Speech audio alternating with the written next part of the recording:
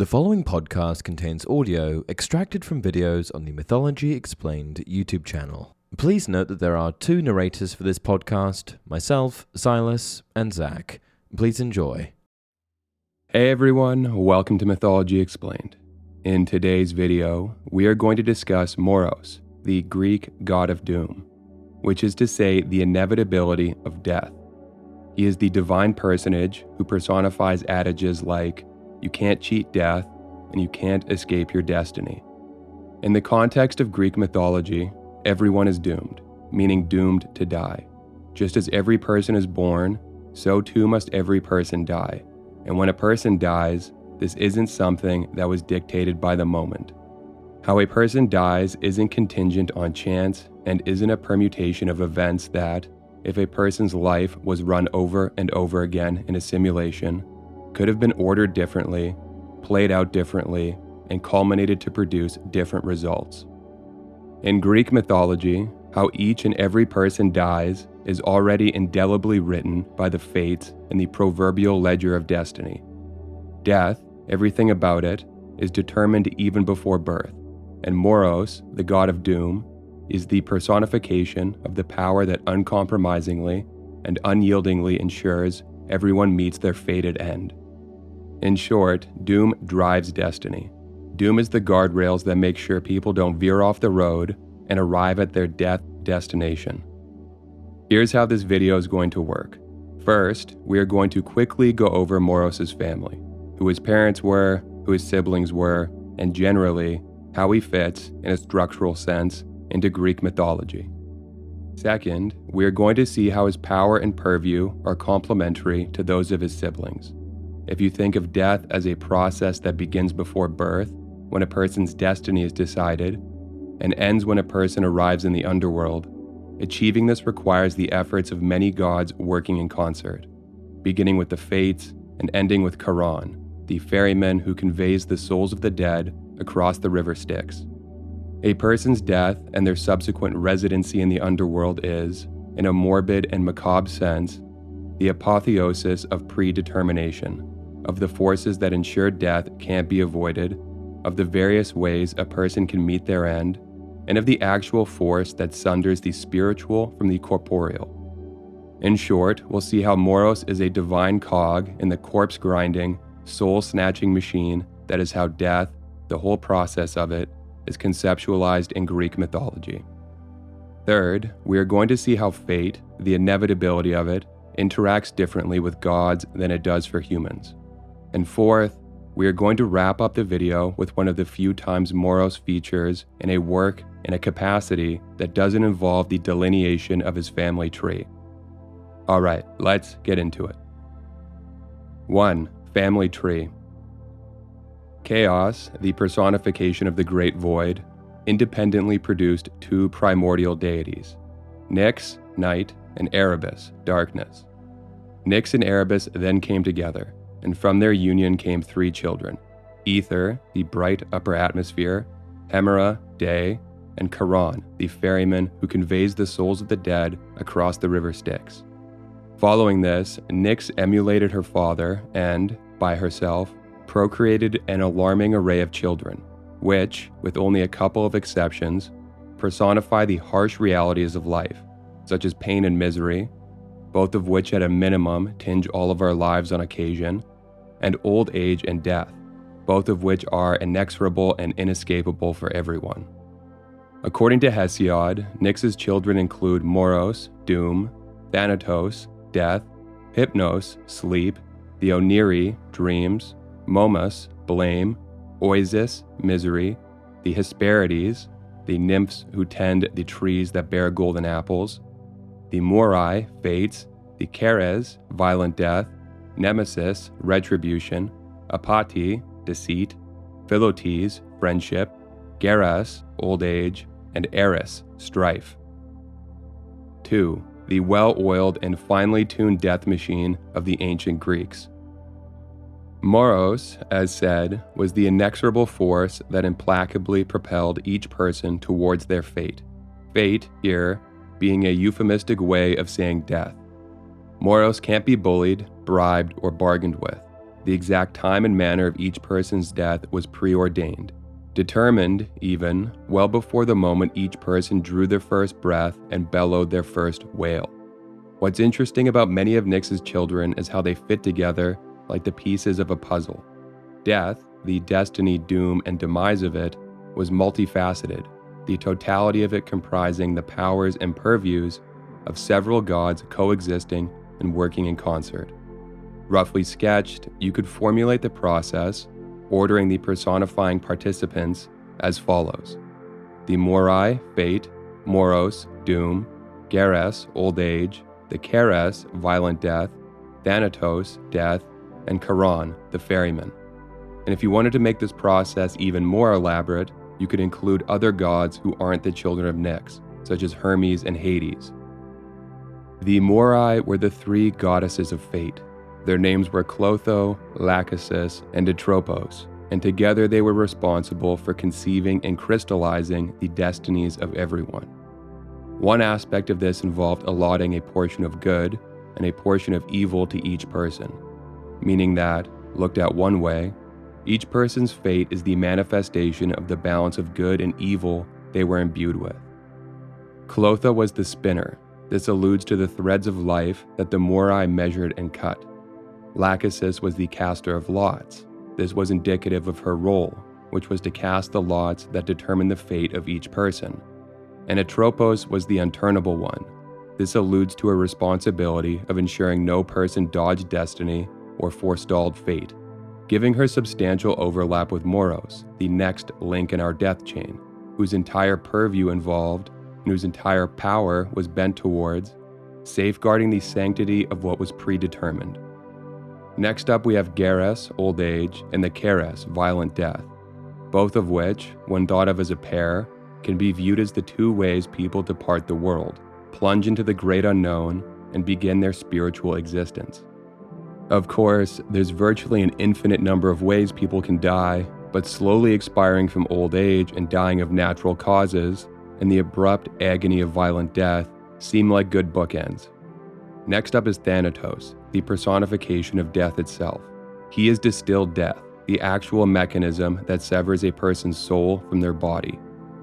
Hermes, the divine messenger, is Greek mythology's psychopomp, meaning he guides the souls of the dead to the underworld, specifically to the shore of the River Styx, where, provided the proper rites were administered, souls embarked on a boat and were thus conveyed by Charon, the ferryman. 3. How destiny works differently for gods than for humans. Theoretically, fate can't be foiled, destiny can't be diverged from, and Moros is the inexorable power that makes this so. Empirically, though, this isn't absolutely true. While humanity is entirely subject to fate, powerless against the battering and buffeting of its winds, gods do have a little more agency. Humans are locked in the trunk, while gods have one hand on the wheel and are peering through a dirty windshield trying to make sense of the road. Because of this, there are a couple of anomalous instances in which people do successfully change their fates, or, more accurately, successfully have their fates changed for them. And perhaps the best example of this is the story of Admetus and Alcestis, which comes to us from the poet Euripides in the tragedy titled Alcestis, which was written in the mid-5th century BC. Admetus was a prince, and after he succeeded his father as regent, Zeus sent the god Apollo to be his servant. This, Admetus' good fortune and Apollo's embarrassing punishment, was set in motion by Apollo killing the trio of Cyclopes who forged Zeus's thunderbolts. Not an act of wanton violence, but of revenge. Previously, Zeus killed Asclepius, Apollo's son. Asclepius was a prodigious healer, and such were his powers that he was even able to bring the dead back to life. Zeus believed that a mortal wielding this power would blur the line between mortality and divinity and disrupt the natural order of creation, so he struck him down. Rather than abuse his position, Admetus was kind and respectful, and an unlikely friendship blossomed between him and Apollo, who was later inclined to help his captor and companion win the woman of his dreams. Alcestis was the daughter of King Peleus, and he would only give away his daughter to the man who could yoke a lion and a boar to a chariot, a nigh impossible task for a mortal man.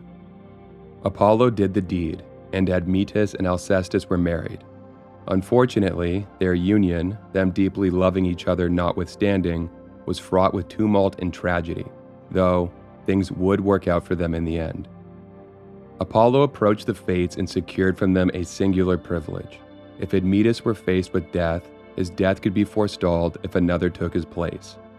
Later, when Admetus was still a young man, he became gravely ill, so he went to his parents and asked if either of them would swap places with him, a life for a life. They both declined, so Alcestis, impelled by the love she had for her husband, offered up herself in his stead. This was a devastating development for Admetus, who was left impotent and despondent when Thanatos, the god of death, came to collect the soul of his wife. But fortunately for him, serendipity was on his side. It just so happened that Hercules was in the area at this time. The hero learned of the tragedy that transpired, and quick to action as he was, he intervened, wrestled and overpowered Thanatos, and drove death away. His strength in this affair, the very essence of succor. So here we have two people who should have died but didn't. The first saved by a bargain made by a divine benefactor, the second saved by the strength of Hercules, whose life was so legendary that he later ascended to the pinnacle of Olympus and became a god, showing that in ancient Greek tragedy, if not in ancient Greek religion, destiny could be thwarted. Ostensibly, the story of Admetus and Alcestis is of two humans defying death. Really though, left to their own devices, the currents of destiny would have dragged them out and pulled them under. It was really the efforts of a god and a soon-to-be god who gave the two lovers a new lease on life.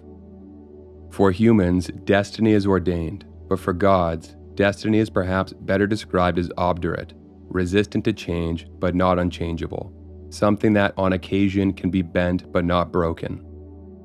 In the Iliad, for example, when Achilles and Hector finally meet in single combat, it is the decree of destiny that Achilles should triumph and that Hector should perish. From the perspective of the gods, who are watching the duel from the vantage of lofty Olympus, the impression is given that Zeus, were it his desire, could have upended the natural course of events and rewritten the story of the two heroes presently engaged in a mortal melee. Here's the passage. Zeus addressing Olympus. Come, you mortals, think this through, decide. Either we pluck the man from death and save his life, or strike him down at last, here at Achilles' hands. For all his fighting heart. But immortal Athena, her gray eyes wide, protested strongly. Father, Lord of the lightning, King of the black cloud, what are you saying? A man, a mere mortal, his doom sealed long ago? You'd set him free from all the pains of death? Do as you please, but none of the deathless gods will ever praise you. And Zeus, who marshals the thunderheads, replied, Courage, Athena, third born of the gods, dear child. Nothing I said was meant in earnest. Trust me, I mean you all the good will in the world. Go, do as your own impulse bids you. Then Father Zeus held out his sacred golden scales. In them he placed two fates of death that lays men low. One for Achilles, one for Hector, breaker of horses. And gripping the beam mid-haft, the father raised it high, and down went Hector's day of doom, dragging him down to the strong house of death. I'd like to highlight 3 points relevant to the passage we just read from. 2 phrases, his doom sealed long ago, and Hector's day of doom, reflect the power that Moros embodies. Athena's distress at her father's words and the subsequent chastisement of her father indicate that Zeus could have altered events, and Zeus bringing out the scales of fate to see what the natural course of events was shows that, while gods had some measure of control over fate, counteracting fate was rare, usually best avoided, and certainly not done lightly. Tying into this is one of Zeus's epithets, Zeus Moiragetes, meaning something like Zeus, master of fate. 4. A passage to wrap up the video. Quintus of Smyrna was a Greek poet who is thought to have lived in the 4th century AD. He is best known for his epic poem, Post-Homerica, or The Fall of Troy. The Post-Homerica picks up where Homer's Iliad left off and fills in the events that occurred between the end of the Iliad and the beginning of Homer's Odyssey. In other words, it recounts the events of the Trojan War after the death of Hector, including the arrival of the Amazon warriors, the death of Achilles, the dispute over his armor, the wooden horse stratagem, and the final sack of Troy. While Quintus's work is not considered on par with the epic masterpieces of Homer, it provides valuable insight into the later epic tradition and the continuation of the Trojan War saga. The Post-Homerica serves as a bridge between the two Homeric epics and offers a cohesive narrative of the events that transpired in the interim. Here's the passage pertinent to Moros. So man to man dealt death, enjoyed the Charis and Moros, and fell Eris, and her maddened glee shouted aloud, and Ares terribly shouted in answer, and with courage thrilled the Trojans, and with panic fear the Greek. And that's it for this video. If you enjoy the content, please like and subscribe. Thanks for watching.